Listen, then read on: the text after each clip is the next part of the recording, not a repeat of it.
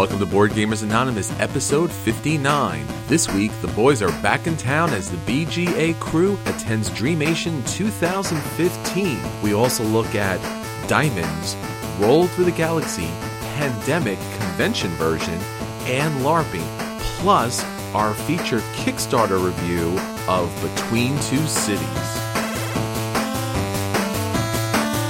You're listening to a proud member of the Dice Tower Network, dedicated to bringing podcasters together for the greater good of gaming. It's sort of like Voltron, but with better lip syncing. Find out more at DicetowerNetwork.com. Welcome to Board Gamers Anonymous, the podcast about board gamers and the insane fun we have at the table together. This is Chris. This is Anthony. This is Daniel. And this is Drew. Welcome to the podcast, everyone. We're so glad to have you join us here this week. We have a great episode for you. Some really interesting acquisition disorders that are really going to blow your mind. Some at the tables, and a special Kick in the Habit feature review of Between Two Cities. And we're also going to talk about our recent trip to Dreamation 2015. How'd you guys do there? Made out like a bandit. Yeah, we'll get to that in a couple of minutes, but let's just say we came home with more than we went there with. Memories. Many memories. And games. Memories of games. We bought enough games that it's a not insignificant percentage of our body weight we were carrying home. I have played more games in 48 hours than I ever have in any 48-hour period of my life. This was quite a blast. When you can't remember how many games you've played enough. Well, you've never played enough. Well, at least for one weekend. You played enough for one weekend. Yeah. It depends on what you're playing, I guess. You can play enough of some games. Can you imagine that? Just finishing up a game at a game store, just nodding meaningfully, go, I think I'm done. And just walking out. I'm done. Well, I've done that from certain games. Is like, yes, I played this game. I am done with this game. Yeah, there's certainly enough games out there that it's easy to reach that point. Yeah, like risk, and ooh, don't start it. We'll have a conversation about that at another time, Daniel. Well, we're a podcast about board games, miniature games, card games, recently LARPs, and all the fun you can possibly have at a convention legally. So, if it's analog, we do it. So, with that being said, let's shout it from the tabletop, Drew. Shout it from the tabletops! Sir, you're gonna need to get down from there. There's news! It's been a while since I've been on doing the news. There is one Kickstarter that literally exploded. Exploding Kittens set a record for $8.8 million on Kickstarter. My question to the team is, why? People hate cats? And they want to see them explode? Well, I mean, yes, because cats are horrible, but... They know what they did. I want to know, wasn't Kittens in a blender enough for these people? They had to take it one step further. I mean, I'm talking about the buying public. What is it about, destroying cute little animals? Just cats. Just cats. Floating puppies game. People would get sad. But cats are cats. I don't get that. I'm a cat person. I don't see... I mean, it is the Cards Against Humanity sort of thing, where people's basest instincts come out during a board game or a card game. But I still can't see 8.8 million. Well, to be fair, this was based upon a webcomic. And, webcomics are, great and they're fun, but usually don't have something tangible to hold on to or to play with other friends or bring other people back to the webcomic. So, this was one of those things where you get to have a little piece of what goes on out there and that you love. Yeah, I mean, I think that's probably the reason everybody backed it. And to be fair to Matthew Inman, who does the Oatmeal, where the art's from, he was a vet tech, so he does love animals. But he probably also has been mauled by like a dozen cats. So this is his revenge, huh? Yeah, he's allowed to hate cats. It's also important to point out that it's not that someone is blowing up the cats; it's that the kittens are blowing things up. Oh, see, now it's not even a problem. Yeah, like the kitten, like there's one with a cat with a mouthful of dynamite blowing up a ship, another one blowing up a building by gnawing on a hand grenade, and then another one walking across the computer that launches nuclear weapons and launching them. So they're terrorist cats, which is literally what cats are. Pretty much. So they should have called this Kittens Exploding. Yeah, maybe.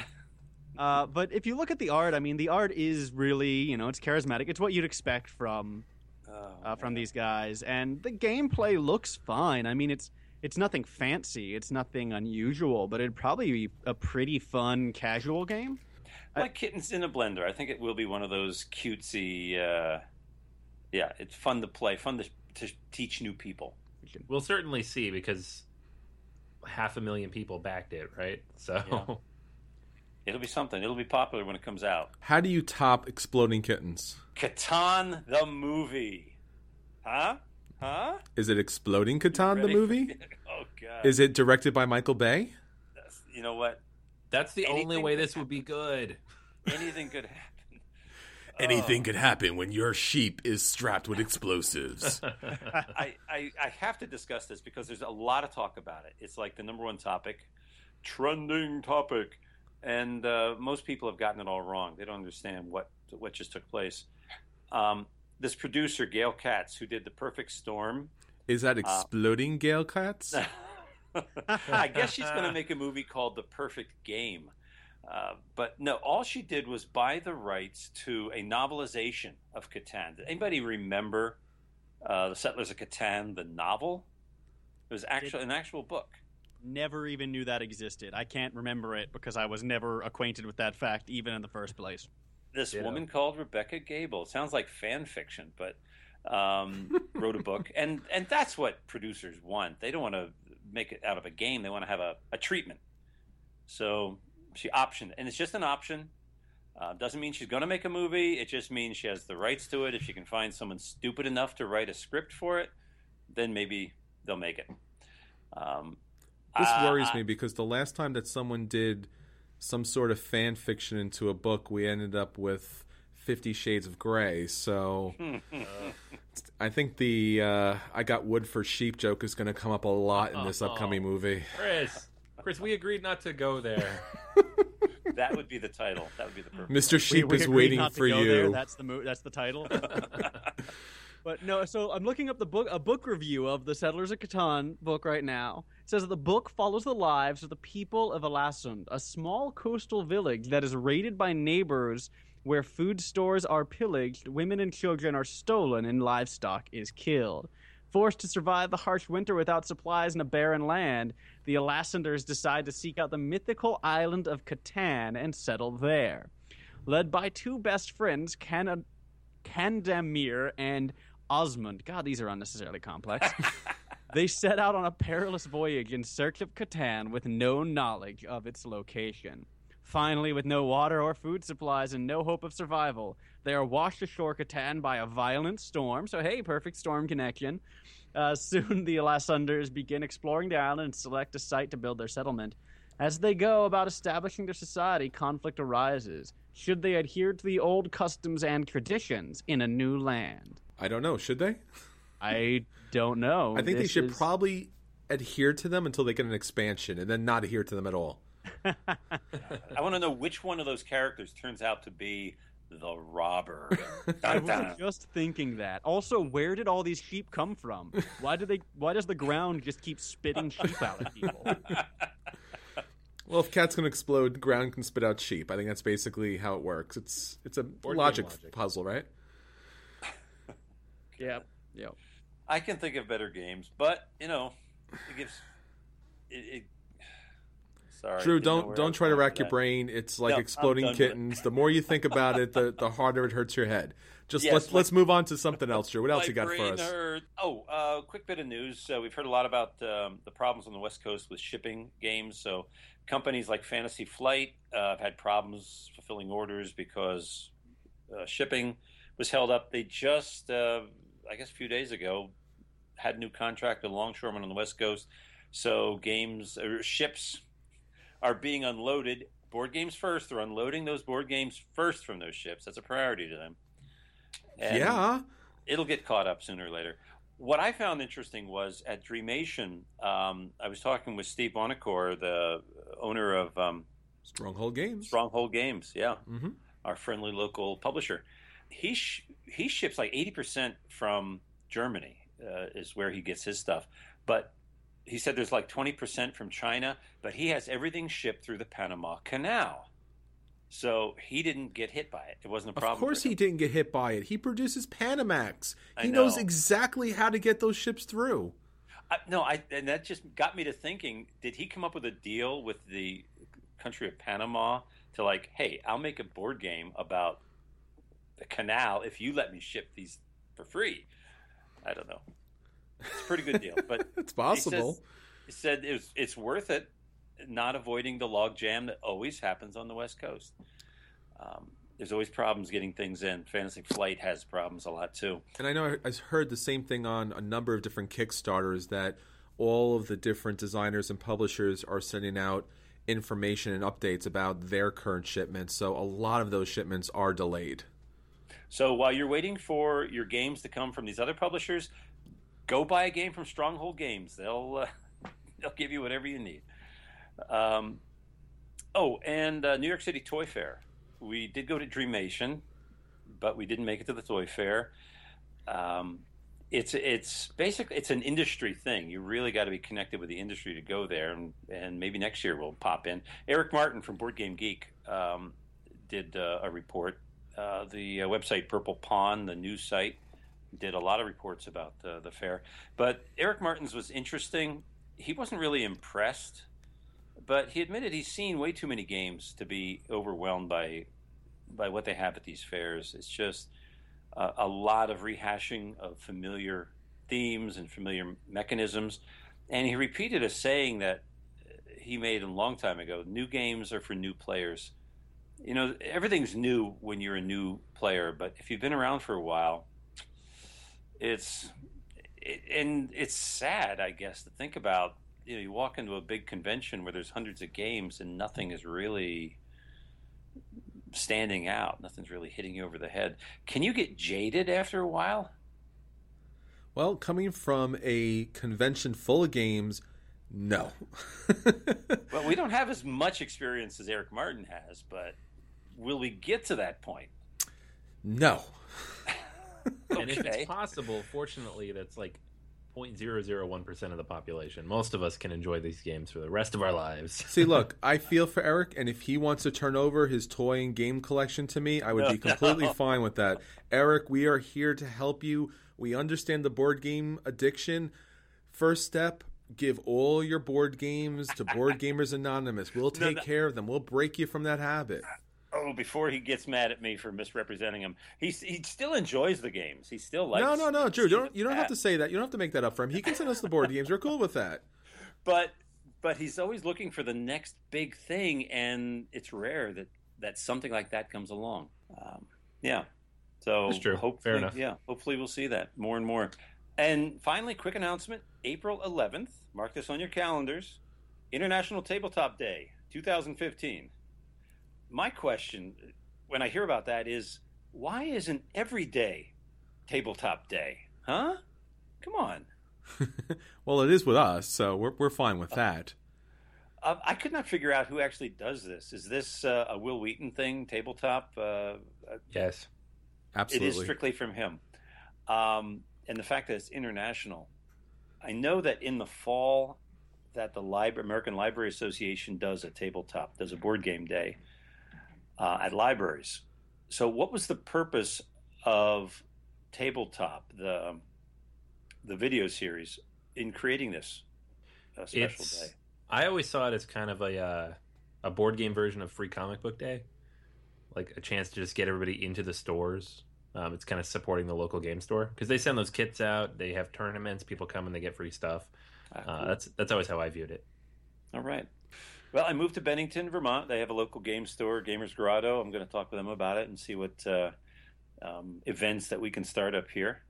Yeah, so if you have a local game store and they don't have something posted about International Tabletop Day, talk to them because they can apply and get that free kit sent to them, and they can run, tournaments and events throughout the day. It brings a lot of people in. It's widely advertised. And it's really a good day to bring people in who normally wouldn't come in to play games. All right. We will make a special thing about that. But remember, every day is Tabletop Game Day. Absolutely. I wish. Sad voice. All right, so this past weekend we had the opportunity to get the whole BGA crew together for gaming, which was great. And actually, we got to see a lot of you down at the convention. It was a lot of fun to get a chance to play with each and every one of you, and what a great time. There was gamers everywhere. It's just such a strange kind of vision to walk down this beautiful, extravagant hotel and just randomly see people playing board games, on the floor, at the bar, at a random table near a elevator, just in the middle of nowhere, and then to see all these other hotel guests kind of walk around and kind of look at us funny, because some of us was cosplaying, some of us were LARPing, so it was really a really fun and great time. So there was a lot to talk about there, and our thanks to Vinny and to Mark, who are running this. Double Exposure did an outstanding job. Fantastic. And can't say enough about that. So Drew, what do you think about this, Dreamation 2015? Give me your feelings here. Okay, it was my first actual big convention, so I was impressed with the organization and how easy it seemed like that it was pulled off, and everybody was comfortable. Everything went off without a hitch. I was also impressed with the fact that the company running it, Double Exposure, has now built up to 4 conventions a year. Each convention has a different focus, has a different angle. And I thought that's really cool, appealing to all segments of the gaming population. Very impressed with how big that organization has become. And how about you, Anthony? What did you think about the convention? I got to meet a lot of really great people, got to learn a few new games. Everybody was so nice. Like, there was no awkwardness or weirdness, or everybody was excited to meet other people and hang out. It's not, it's not your typical situation. Everybody's there for the same reason. So it was fun to hang out with those people who were in the exact same experience as me. A lot of fun people that we met, some people who taught us some awesome new games that we'll talk about later. Vinny and Mark were fantastic. Mark was a trooper with that 4-hour auction set. Jeez, man, what a great job. 4 hours, yeah. Yeah, that was, and we were there for maybe 2.5, 3 of that. So he was not letting up at the end. He was ready to keep rolling. So that was fun. So it was a lot of fun, and I look forward to future conventions, meeting more people, getting a chance to bring BGA with us. This time we were kind of just hanging out and playing games, but of course we were representing for BGA. But it was a chance to get together for the first time in a long time, and had a lot of fun. And Daniel, how about you? That was your first big convention, right? Yeah, it was my first big-time convention, my first convention of any kind, really. I mean, I've done some academic conferences before, but that's a very different atmosphere, right? And usually, you guys know this about me, big groups of people I'm not super comfortable around. But, I really felt okay there, right? It was really just a good group of people, and not just that, but people were willing to give you space if you needed it. And people were very respectful and very nice, even though there was a lot of people trying to use the same space. We played a lot of good games, got to meet a lot of fun people. A special treat for me was meeting Luke Crane, who's the designer of 2 of my favorite role-playing games, Burning Wheel system, which is complex and a little baroque, but amazingly sophisticated, and really one of the most interesting worlds I've seen in the role-playing game. And then Mouse Guard, which is a lot simpler and cuter, but really just a fantastic game. It's kind of like a Redwall sort of game, where you really get the feeling of what it would be like to be a little mouse trying to fight things like a fox, which is a scary cataclysmic event equivalent to, an elder dragon god. But yeah, so I got to meet Luke Crane, who, as you guys can tell as I'm ranting, is a little bit of my game designer crush. He's one of my favorite role-playing game designers. It's like him and Monty Cook, and then, of course, the elders, Gygax, and so on. I've seen the posters in your bedroom. Yeah. Those are private posters. But yeah, it was really a great time overall. Got to meet some great people, play some great games, and of course, it was very exciting to just sort of bump into Luke Crane and talk a little bit of role-play game design with him. And hopefully I bump into him some more as we keep hitting up this circuit, and we can talk some more. And how about you, Anthony? Did you meet anyone interesting there? Yeah, it was awesome. We met a lot of great people. From Eric, who taught us Roll for the Galaxy and was very, very patient with us. Thanks, Eric. for a good 2 hours. Yes. Fantastic game, by the way. Thank you so much for teaching us how to play it properly.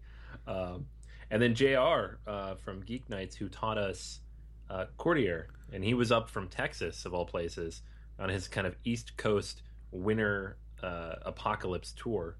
I don't know who takes a trip to in February to New York and Boston, but he's a trooper. Yeah, and he came up in the snow, and it was brutal.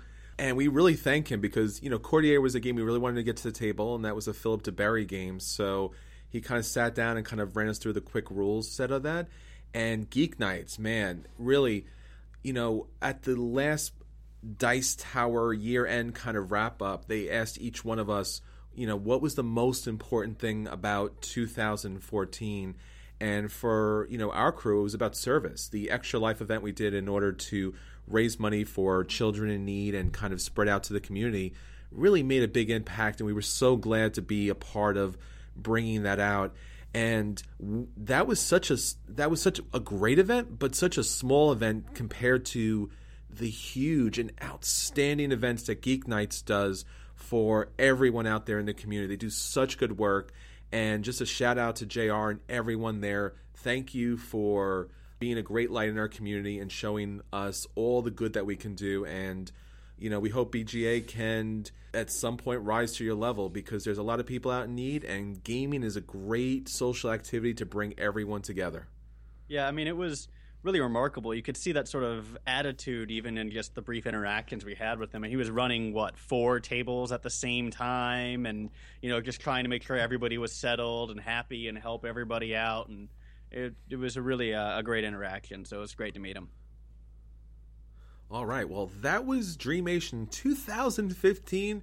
We're definitely looking forward to all the other conventions from Double Exposure and obviously Dreamation 2016. Right. Hope to see all you people, local listeners there. Absolutely. Next year. So speaking about Dreamation and all the fun conventions with board games, let's talk about some of our acquisition disorders. And now, our acquisition disorders. Acquisition disorders? That's crazy! All he needs is the base game, nothing else but the base game. The base game and the expansion. See? Nothing else. Just the base game and the expansion and the promos. The base game, the expansion, and the promos, and of course, the upgraded components. Why wouldn't you have the upgraded components? So the base game, the expansion, the promos, and the upgraded components. See? That's not too much, but maybe, I don't know, maybe you might need the expansion. All right, so our acquisition disorders are right around our Dreamation 2015 convention, and with good reason. As Anthony was saying earlier, Mark put on an outstanding auction, and I have to say some stand-up comedy too. I mean, especially when you're up there for 4 hours talking about, Euro games, he had his things going. He was throwing some puns in, he had some one-liners, he had some knock-knock jokes. He really did a great job.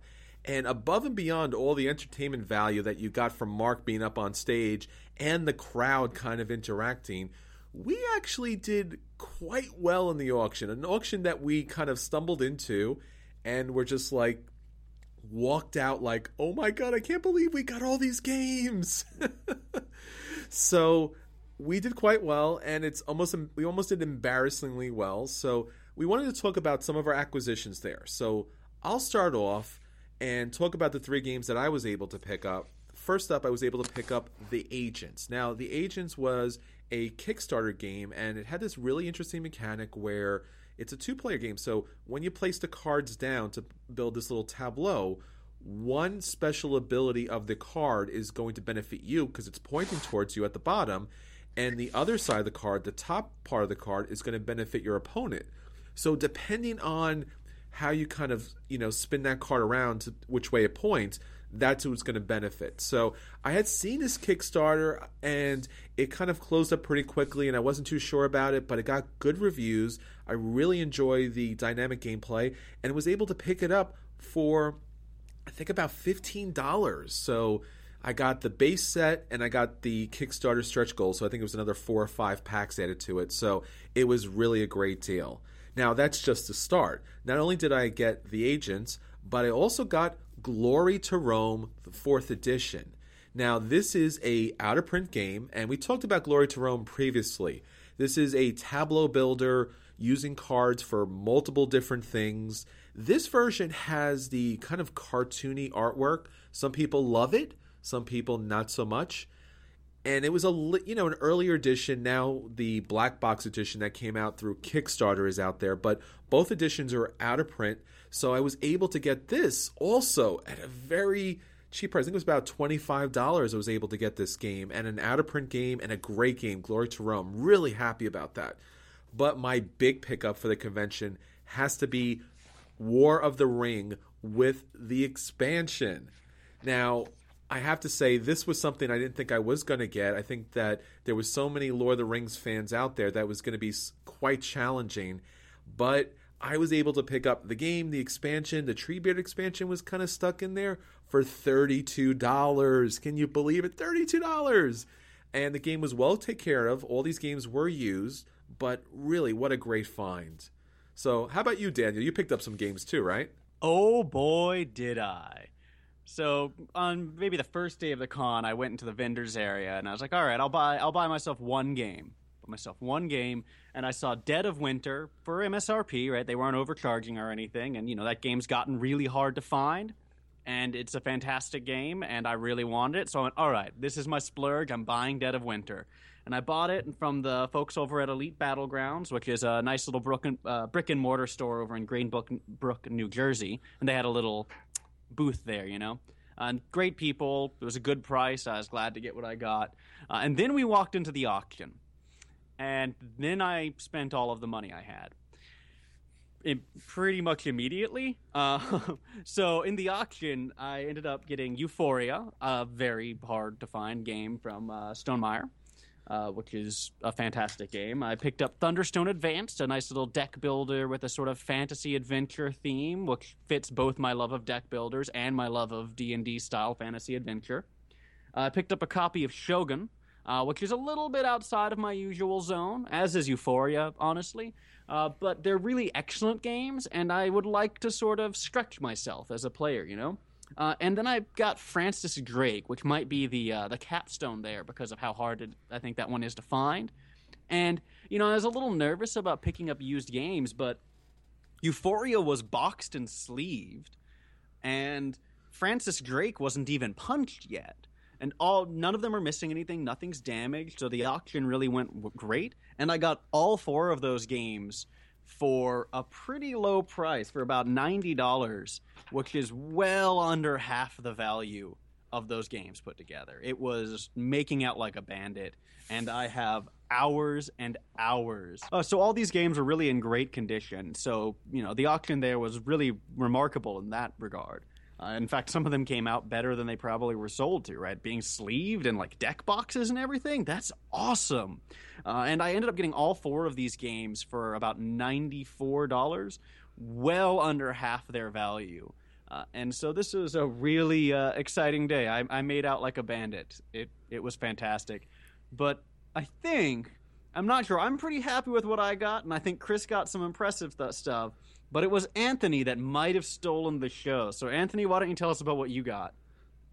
All right. So, I did not come away with nearly as much volume, but I did get the heaviest game that was up for auction. So, when we walked into the room, there was a lot of games that looked interesting to me.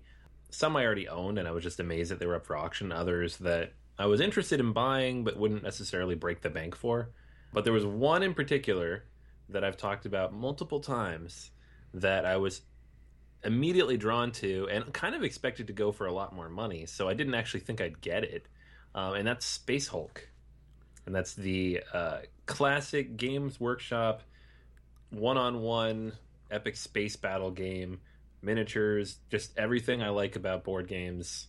Super complex, super hard to find, super hard to play, lots of cutting and gluing and painting.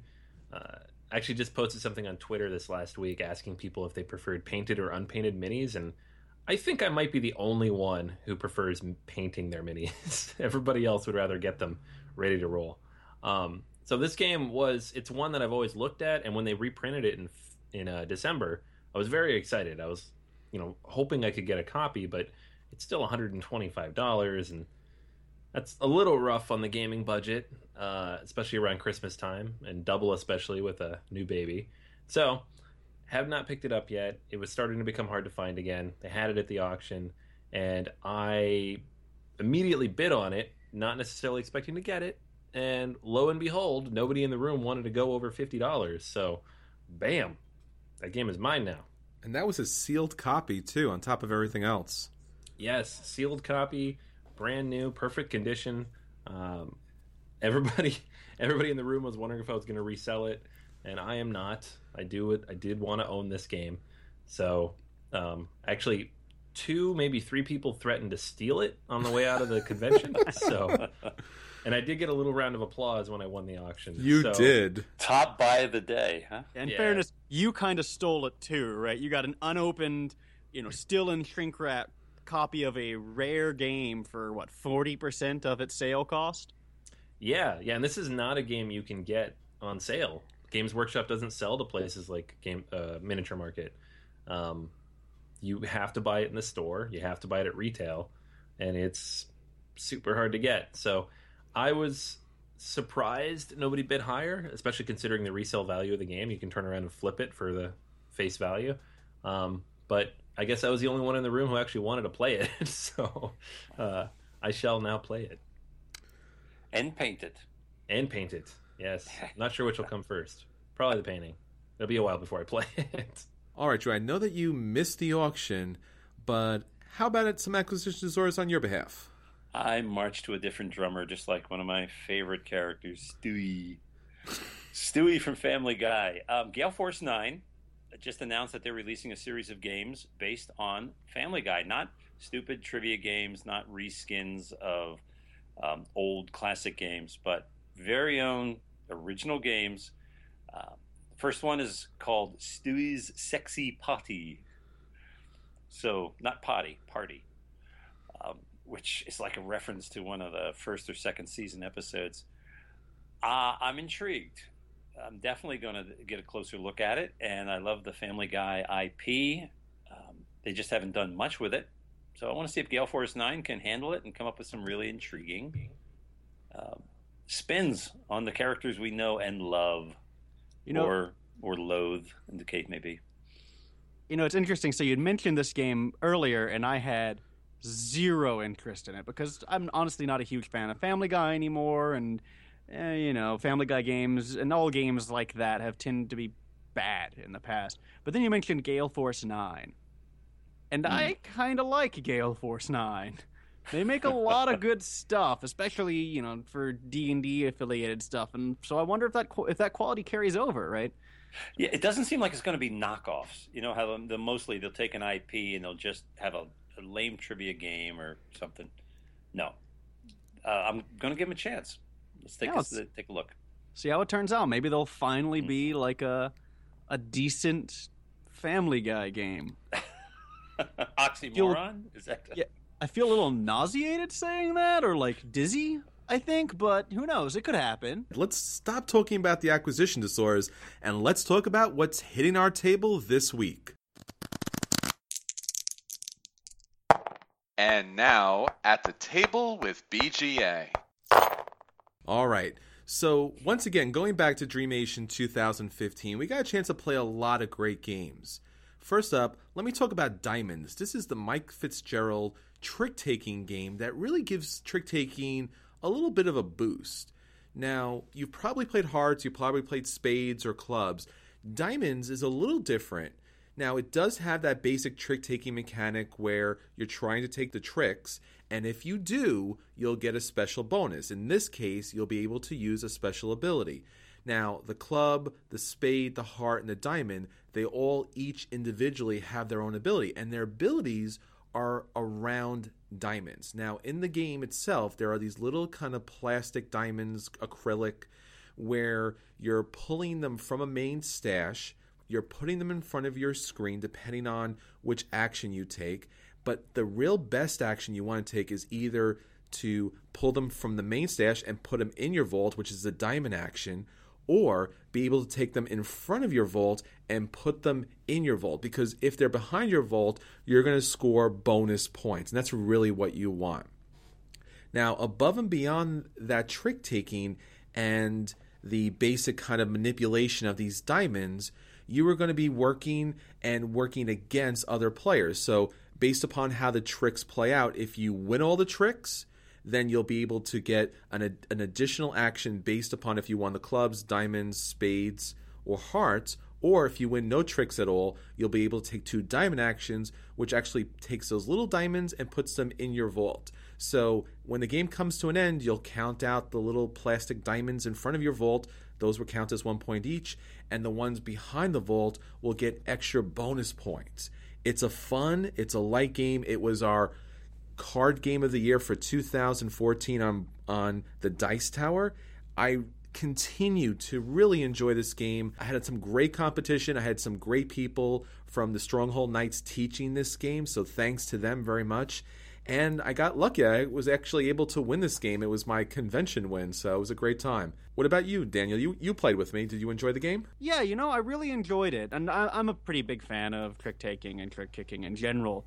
And I like that they have a way of balancing the game that actually makes it sort of both a trick-taking and a trick-kicking game, right? Where if you're winning all the tricks, you want to keep winning the tricks. But if you haven't won any yet, you really, really want to not win any, so you get 2 free diamond actions when the round resolves. So that was a really good balance, and I like the diamond pieces. They're well made. I do have to say, though, that so in a trick-taking game or a trick-kicking game, you really only have so many pieces to the game, right? So many materials. And the one that you spend the most time with is going to be the cards. And the cards are a little boring. The game is fine, and that's, so if you're not really too worried about that sort of thing, that's not going to bother you. And it doesn't really bother me. It's still an excellent game and still one that I'm honestly thinking about buying myself. But I do wish there was a little more charisma to the cards and, in fact, the little vault shields. I thought they were kind of meh. But it's a great game. It's just a little bland looking. Okay, what I want to know, I don't really care about your opinions. We have an expert of trick-taking games among us that I want to hear what he thinks of this. Anthony, tell us. What's your opinion? Yes, I am an of expert. diamonds? I appreciate that. You should all defer to my opinion on trick-taking games. And in this case, we have a winner.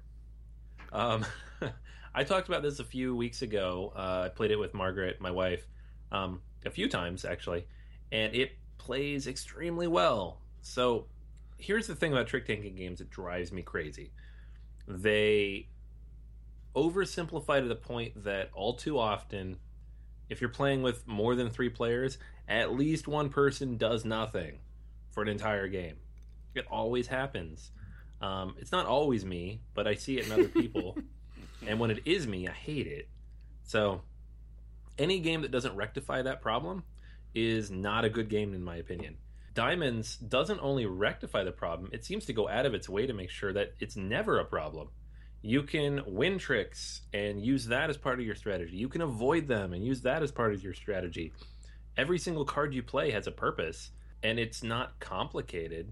It's not overly complicated. He doesn't take it to some absurd level and turn it into like a worker placement game or something that will alienate anybody who wants to play. It works. And to me, that makes it a fantastic game. I wouldn't even, punish this game by calling it a trick-taking game. It's a strategy trick something game. I don't know. I'll think of something new, but it's a good game. I own it. I purchased it a while back, and I'm very happy to own it. It's one of the only 2 trick-taking games I would recommend, and it's by far my favorite. Well, that's definitely high praise from the trick-taking master. Yes. All right. How about you, Daniel? What'd you play during the convention?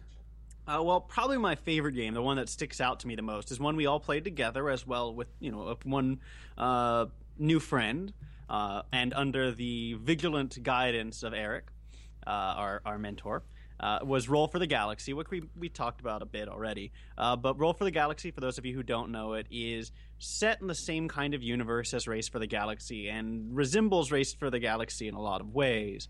But what you do in this game is you roll dice, and the dice indicate what sort of tasks you can assign them to, and you assign them to complete those tasks. So it's got a little bit of die rolling, a little bit of almost worker or resource placement. I think resource placement would be more appropriate here. And tableau building and a lot of really interesting dynamics. And now I'll say here I haven't played Race for the Galaxy, but I loved Roll for the Galaxy. Partially because this tableau that I was building was so cool. Right, it ended up doing all these crazy things, letting me reassign dice and get more dice and all of that. Partially because the feeling of rolling 12 dice at once is something that is fundamentally and almost bestially satisfying, right? It's just, yeah, look at what I'm doing.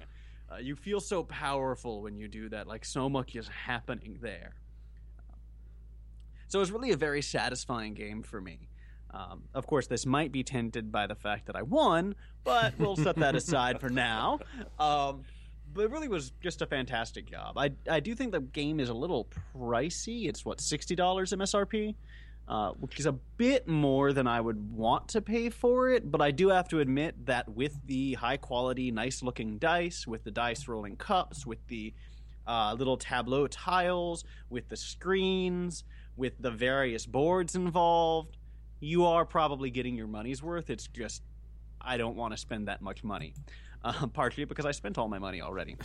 But yeah, it was a really, really fun time. I really enjoyed it. What did you guys think? Drew, what did you think about this? I learned Race for the Galaxy from you. What did you think about Roll? Well, I am a big fan of Race for the Galaxy. I own almost all the expansions. I don't put this in the same category. I don't consider this as like a necessary expansion because it goes off in a different direction. It takes a lot of things that I'm familiar with, a lot of the worlds and developments, but it changes the mechanic drastically. It's no longer about producing and consuming. It's about dice management. It's cool. I like that for itself. The fact that you have to use your dice wisely, and you might waste your dice, but then on the other hand, the dice you don't get to use this turn, you get to use in your next turn for free. Otherwise, all the dice you use, you have to buy back. So there's the continual pressure to get money and pay for your dice with the money. I like that. It's a different game. I just don't think it belongs in the Race for the Galaxy family, but I think it stands on its own as a dice game. I enjoyed it for that. Would you pick this one up? Would it be a buy for you? No, it'd be a play. It would just be a play. Yeah. How about you, Anthony? What'd you think? Yeah, I mean, I see where Drew's coming from. I kind of lean in that direction. I don't think it's necessarily that different from Race for the Galaxy. It's definitely a different mechanic. The whole dice building and worker placement aspect is very different from the core mechanic of Race for the Galaxy. But you do have the same idea of the multiple currencies and the production and consumption and the building out new worlds. All of that felt very familiar. All the iconography was very familiar. The thing that, to me, despite all of that felt the most different was the pace of the game. Race for the Galaxy is such a tight, quick game, and while it is fiddly because there's so much going on and it takes a while to get used to all those icons, you can play that game pretty quick. Roll for the Galaxy, I don't see how this game would ever play that quick unless someone just rushed and built all 12. Like Drew did. Which did happen, yes. Thanks, Drew. Sure. But that's not necessarily a bad thing, because if you're playing a dice game, it's fun to roll the dice. The game does a good job of keeping everybody in line in terms of the order of play. And there is kind of that engine building mechanic in some cases. I had a little bit of an engine myself when I was playing, where every time I produced green... I'm just going to say green dice because I don't remember what everything represents, but every time I produced green... Sorry. Every time I produced green dice on those planets, I had not only bonus money from leaving the dice on the planets, but I got bonus victory points when I consumed them. So it was kind of this steamrolling engine where as long as I left one die out there, I always had enough money to take my dice back into my cup. And I was getting all sorts of bonus victory points every single round. So in the course of about 3 or 4 rounds, I went from almost certainly last place to a very close second place. And that was second place to Daniel's like Goliath engine, whatever he was doing. So it was a lot of fun. And you really can't tell what's going on in terms of, who's leading or how quickly their engine's building up because of the dice mechanic. There's that randomness to it. Someone could get a few good rolls in a row. But like any good strategic dice game, there's enough to mitigate the randomness that you can build a strategy anyways. Like what Daniel did, he can pretty much choose what his dice were going to be because he invested so heavily in those tiles. To me, the only real major random part is the tiles you draw out of the bag, and even that can be mitigated a little bit if you swap them out. So it's a good game. It felt a little like Race for the Galaxy. I feel like they do belong in the same universe. It's not as much, I don't have as much fun playing it as I do Race for the Galaxy, but I do enjoy it a lot. So it's a very strong play, and I feel like if I played it a few more times, it could bump up to buy, but it's not quite there yet. Yeah, so it's interesting. So I do think that for me, it's on the verge of buy as well. But I'm also pretty cheap about these sorts of things. One thing is, I think it took us a really long time to play this game. It's supposed to have a playtime of 45 minutes, and we played for like an hour and a half, at least twice that, right?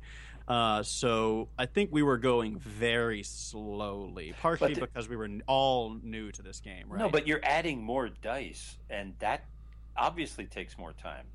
Everybody has more dice as the game goes on. And yeah, it's going to take longer to make your moves, make your choices. Sorry, I'm actually surprised it's only 45 minutes. I thought it was a little bit longer, but that's pretty close to the Race for the Galaxy playtime. I really am interested to try to play this a couple more times because I almost feel like it could become quicker and more streamlined, kind of like Race for the Galaxy with time.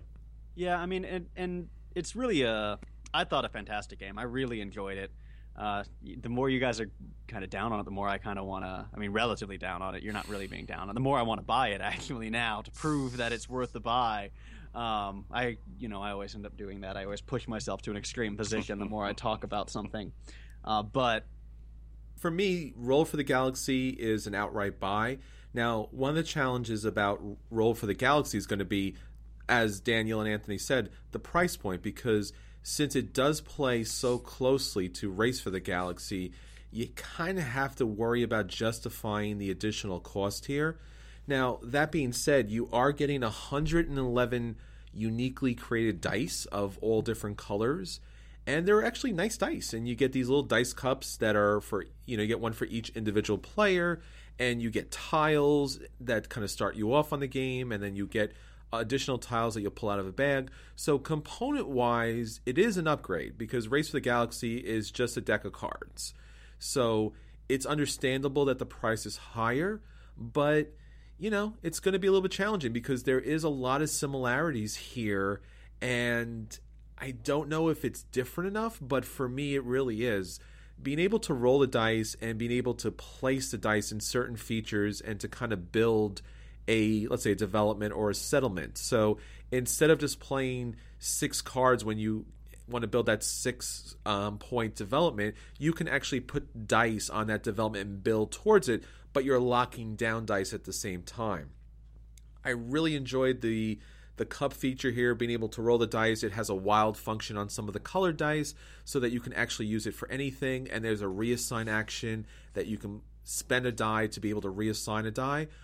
I was building an engine. It would just probably take, I don't know, probably 4 or 5 more turns before it was really kicking out points. But it's a lot of fun.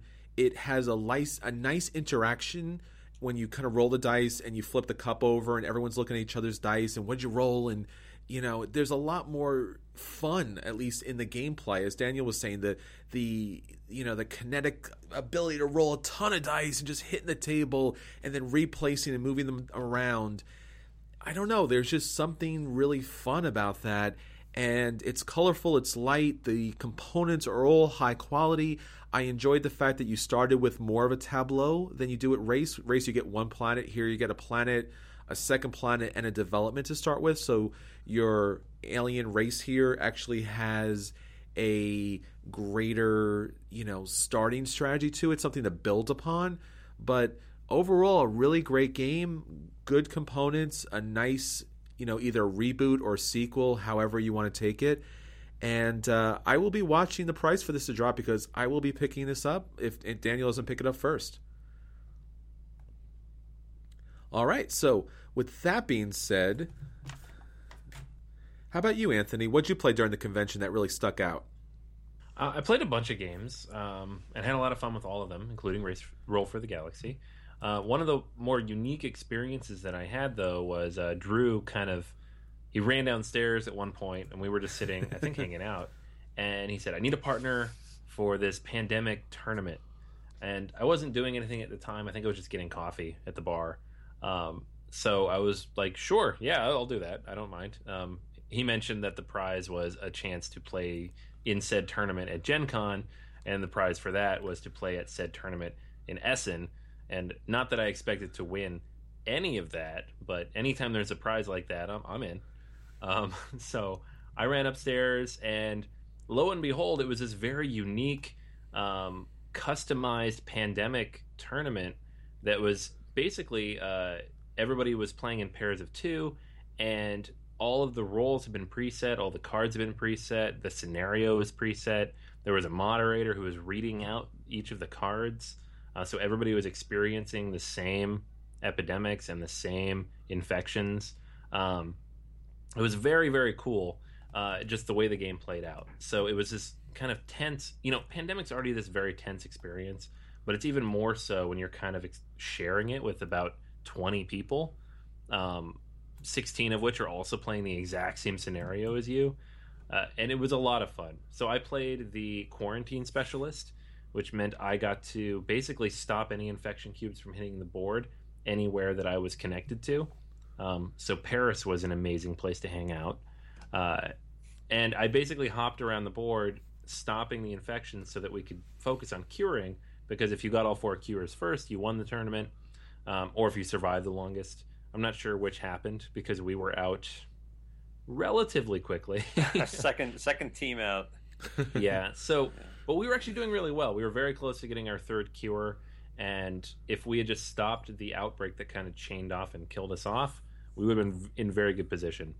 I'm fairly certain the guys who won this are the guys who had 0 cures and 0 outbreaks when we left. So they were playing the very slow, very careful game, which I find boring. So I'm proud of how we played. Drew, what about you? We tried to do both.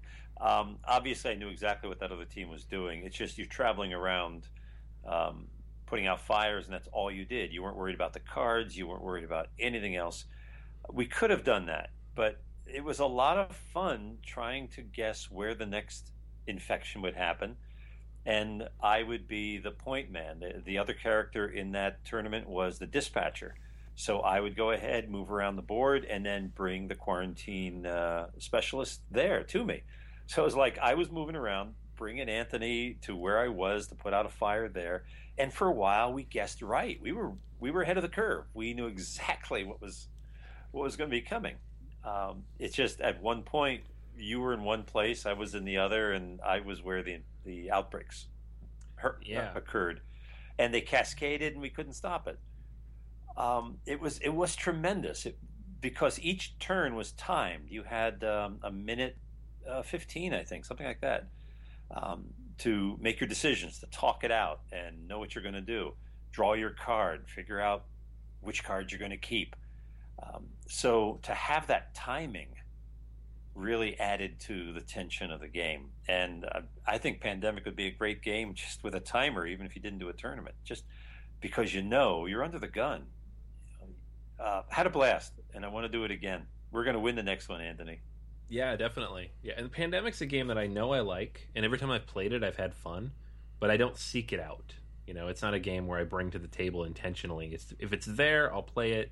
If it's not, I'm perfectly happy to play another game. I'm not even a big co-op guy most of the time, but every time I do play it, I have fun, and this particular way they set this up was a lot of fun because it creates a kind of structure that most co-op games don't have, while still implementing that level of chaos that makes it fun. So yeah. I will absolutely sit in on the next one. This was great. Had a great time. All right. How about you, Drew? Anything interesting? At the table? No. Well, yeah, there were a lot of good things at the table, but the most interesting thing I did that weekend at Dreamation was away from the table. Mark Andrews of Double Exposure, he was remarking to me how much LARPs have become a part of their conventions. There were dozens of LARPs this weekend, live action role play. I'd never done a LARP before, so I joined up with one that has been quite well organized, called Oblivion. They hold weekends throughout the summer of LARPing, and so they also come to the Double Exposure conventions and do a couple evenings to introduce people to them and let you have some fun. It was a blast. If you guys ever seen the movie Knights of Badassdom, it wasn't a big popular movie, but it was recent, 2013. I can imagine these guys at their camps in the summer spending a whole weekend just running around the woods. We were in a small room at the Hyatt Hotel, and they had it partitioned off. So we were moving from room to room to room, and there were NPCs, non-player characters, interacting with us.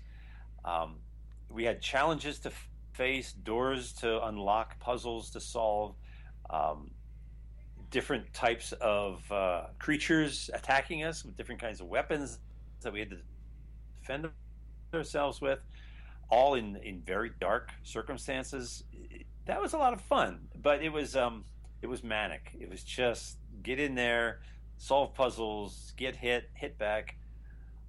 I would like to try something with a little more thought. It was almost like playing Dungeons and Dragons, where you're just killing monsters and you're just being attacked by more monsters. There are other LARPs that involve more role playing. There was a real good one that my nephew Andrew played, based on the Game of Thrones. Didn't have any characters from the TV show. These were peripheral characters and the families that you're familiar with. The way he described it sounded like fun. I'd love to do that. The way the different characters interacted with each other in the same style as the books and the TV show. So I can see myself going for LARPs in a big way, because there are enough of them. There are enough different worlds to inhabit. You'll always find something that you can enjoy, that you can feel comfortable in, that you can create a character and just move right in and move about comfortably. Compared with a standard sit at the table, roll dice, role-playing game, I think I would enjoy this more, because the character you develop is not on a piece of paper in front of you. It's in your head. You have to keep that character close to you. You have to really become that character. There's even more of an emphasis on taking on the role and living that role and living in that world. So it's like get that RPG off the paper and get it out there, get it in the real world. That's what LARPing is, and I enjoyed it. I'll do it again. All right, that's great. So that's all we're at the table for this week. Now, on to our feature review.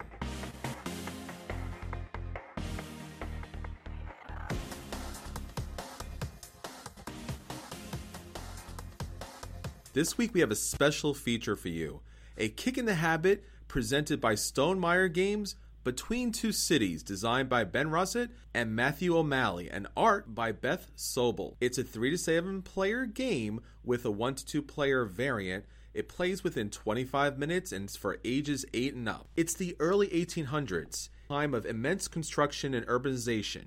You are a world-renowned master planner who's been asked to construct 2 different cities to help rebuild their city centers.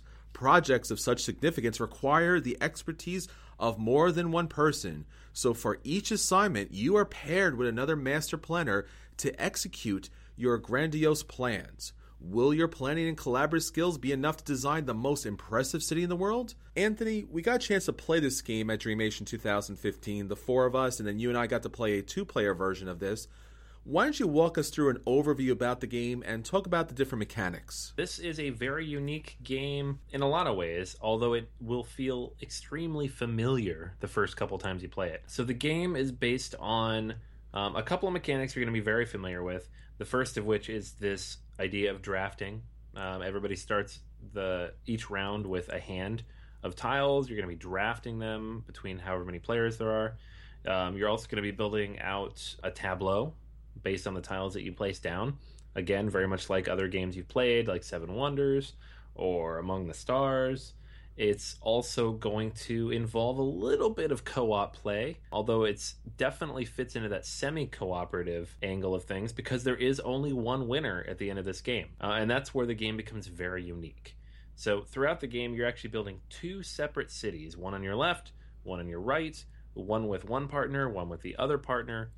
And as you draft the tiles, as you pass them around the table, you'll pick 2 from your hand each time, place them face down, everybody at the table flips them over at the same time, and then you start discussing with your 2 partners which of those 2 tiles is going to fit into your city.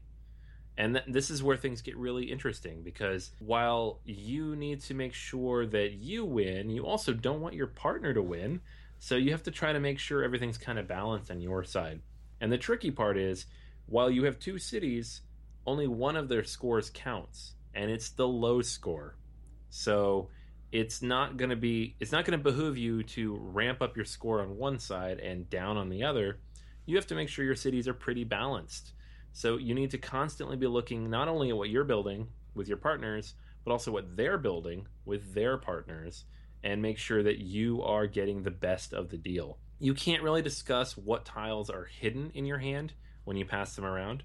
So in the drafting phase, you can't say to the person to your left, hey, there's a park in here, so maybe we should make sure we play the parks. But you can discuss openly, once you've played your tiles face up, what your strategy is or what you want them to think it is.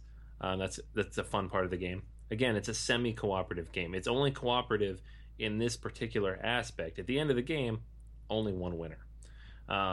Another cool part of the game, because of how everything's done simultaneously, is it takes the same amount of time no matter how many players there are, a lot like Seven Wonders.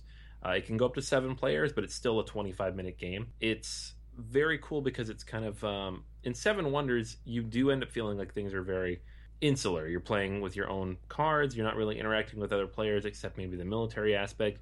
In this game, you have to interact with the other players. If you don't, you're not going to build out the city that's the best for you on either side. So in terms of the game itself, mechanically speaking, there are a number of different types of tiles, 6 overall. Each of the tiles has a special purpose. There are shops, there are parks, there are houses, office buildings, taverns, and factories. Each of these can be played from your hand in various combinations. Some you have to play in a row, like the shops. Some have to be played in pairs, like the parks. Some have to be played in volume, like the offices. And others you have to collect sets, like the taverns. And based on how you play these and how you match them up to the various forms of scoring that are available, you'll score points at the end of the game. You don't score throughout the game. You do score at the very end based on the tableau you've built. And the final tableau will be 16 different tiles.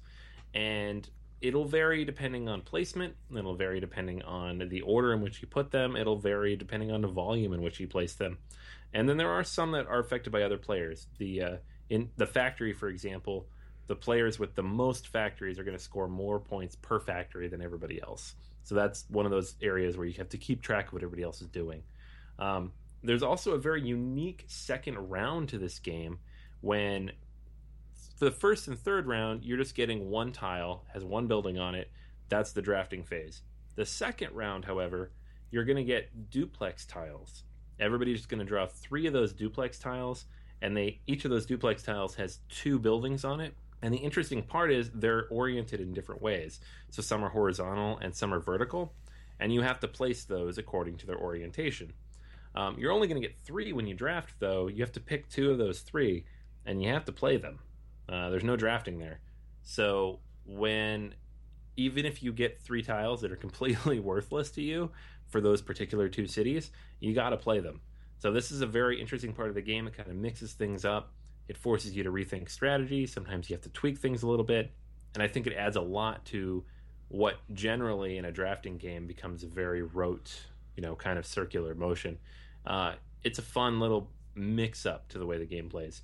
In the end, though, you're going to have 4 by 4 to form 16 squares, and you'll do the scoring at the very end based on the specific score metrics for each of those 6 buildings, and you'll see who has the lowest score, the highest low score if you tie with somebody, which is very likely since you share each of those cities with somebody else, your tiebreaker is the high score.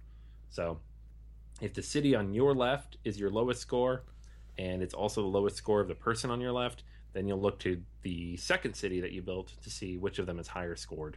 So 9 times out of 10, you'll only go to that first tiebreaker because the second city will be a little bit different. Very unique game. A lot of different play mechanics here. It seems like it's going to have high replayability because of the interaction factor. The game's a little different in the 2-player variant, which we can go into a little bit later. But the 3 to 7 player variant is very unique take on a very familiar mechanic. Daniel, I know you've been taking a look at the Kickstarter page, which should be up today when we launch this. What does it look like in terms of what people are going to be getting? I'm sorry. Wait, sorry. I've been obsessively stalking this page. Were you saying something? Yeah. So it looks fantastic. I've not closed it since I've opened it. They gave us a little preview link, and I am seriously considering staying up till midnight so I can back it. Then it looks fantastic. There's 3 real levels of support plus the usual $1 one, and they're going to make a toast to you in your favorite city if you give them $1. At $29 or more, you get a copy of Between Two Cities with all stretch goals, and you can add up to 2 extra copies for $29 each. At $39 or more, you get a special edition, which gives you some additional more wooden tokens for representing your city and moving them on the scoring track. They're purely aesthetic, but they're pretty cool looking.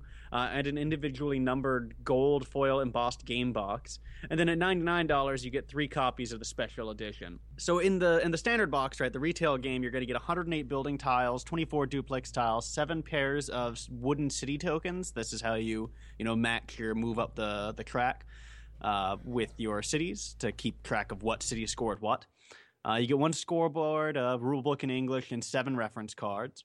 And the special edition, that's the $39 level or more, you're going to get 7 more pairs of wooden city tokens that lets you sort of switch up what little tokens you want to have. And the tokens are really cool. There's like little St. Louis Arch, there's the Taj Mahal, there's the Colosseum, and in the special edition, you get things like the Arc de Triomphe, the U.S. Capitol Building, Brandenburg Gate. So you get all these really cool, iconic features of cities around the world. And then you also get a French and German version of the rule book for those of you who need that. The tile art is pretty simple, but representative and pretty good looking. As you said, Anthony, the gameplay is fantastic. It's really creative. Right now, they've not listed a lot of their stretch goals. They're going to wait till 24 hours after launching, but knowing Stonemaier Games and knowing how they work and, having just gotten Euphoria and desperately pining over their treasure chest, which I didn't fund and I'm kicking myself for, I am certain that the stretch goals are going to follow and be adequate. Honestly, I'm surprised to see it starting off at $29 as your initial level of funding, because that is considerably less than I thought this game would go for. It's about $10 less. I thought the special edition level is where the normal level would sit, and that the special edition would be $50 or $60. And when Chris said it was going to be like $30, there's no way. There's no way this game will be for $30. That would be way too cheap. So I'm going to fund this immediately. It's probably going to be the first thing I do tomorrow if I don't get to it tonight. It's just a beautiful game and a very promising Kickstarter, I think. So you'll definitely say you'll kick that off, Daniel? Oh, yeah. I'm going to kick this off as hard as I can. I'm expecting to, hurt my foot in the process. It's a great deal.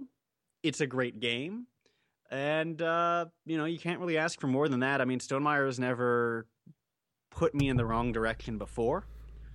So, yeah, I'm definitely going to kick this off, and I'm going to suggest that all of our listeners do so as well. How about you, Drew? You got a chance to play. What did you think? I love this mechanic. Building 2 at one time and trying to balance. It's beautiful. Yeah, so definitely the card drafting, which has been in play in a lot of games recently, probably first most popularly in Fairy Tale, and then Seven Wonders just kind of exploded. And then, as Anthony was saying earlier, there's the tableau building. So once you pick the tiles and place the tiles, depending where you place them, a la Suburbia, that's going to have a big difference in the game because, as Anthony was saying in the overview, the parks need to be put together, and certain buildings are going to benefit off of other buildings. So there's some positive effects, some negative effects, some ways to kind of... The one challenge for me would be the kind of Hanabi mechanic where you're speaking to the other players or communicating to the other players within a certain framework. Because that framework, since it's not so strongly defined, can be a little bit challenging on what is the proper amount of information to share that's, you know, in the spirit of the game, and what's the amount of information that kind of breaks the rules but in a kind of soft type of way. So with that's a little bit of a challenge for me, and I'm really looking forward to hearing the designers talk a little bit more about what conversations to have and what conversations not to have that might give too much away. But this game is an outstanding little light gateway game. The production's very nice, especially the little city tokens. Those are really nice, and I really like that Stonemaier Games reached out to the community and asked what tokens they would like to see. So well played there. So this game, I'm going to be probably, if Daniel doesn't, and I guess Daniel will be waiting to 12 midnight to back this game, you know, we will have one copy, if not multiple copies. So Between Two Cities is now live on Kickstarter. Board Gamers Anonymous says, kick it off. All right, so that's it for this week. Be sure to check us out on Facebook, Twitter, BoardGamersAnonymous.com, our guild on Board Game Geek, and especially our Patreon account. We love your support. Until then, this is Chris. This is Anthony. This is Daniel. And this is Drew. And we'll save you a seat somewhere between our city and yours.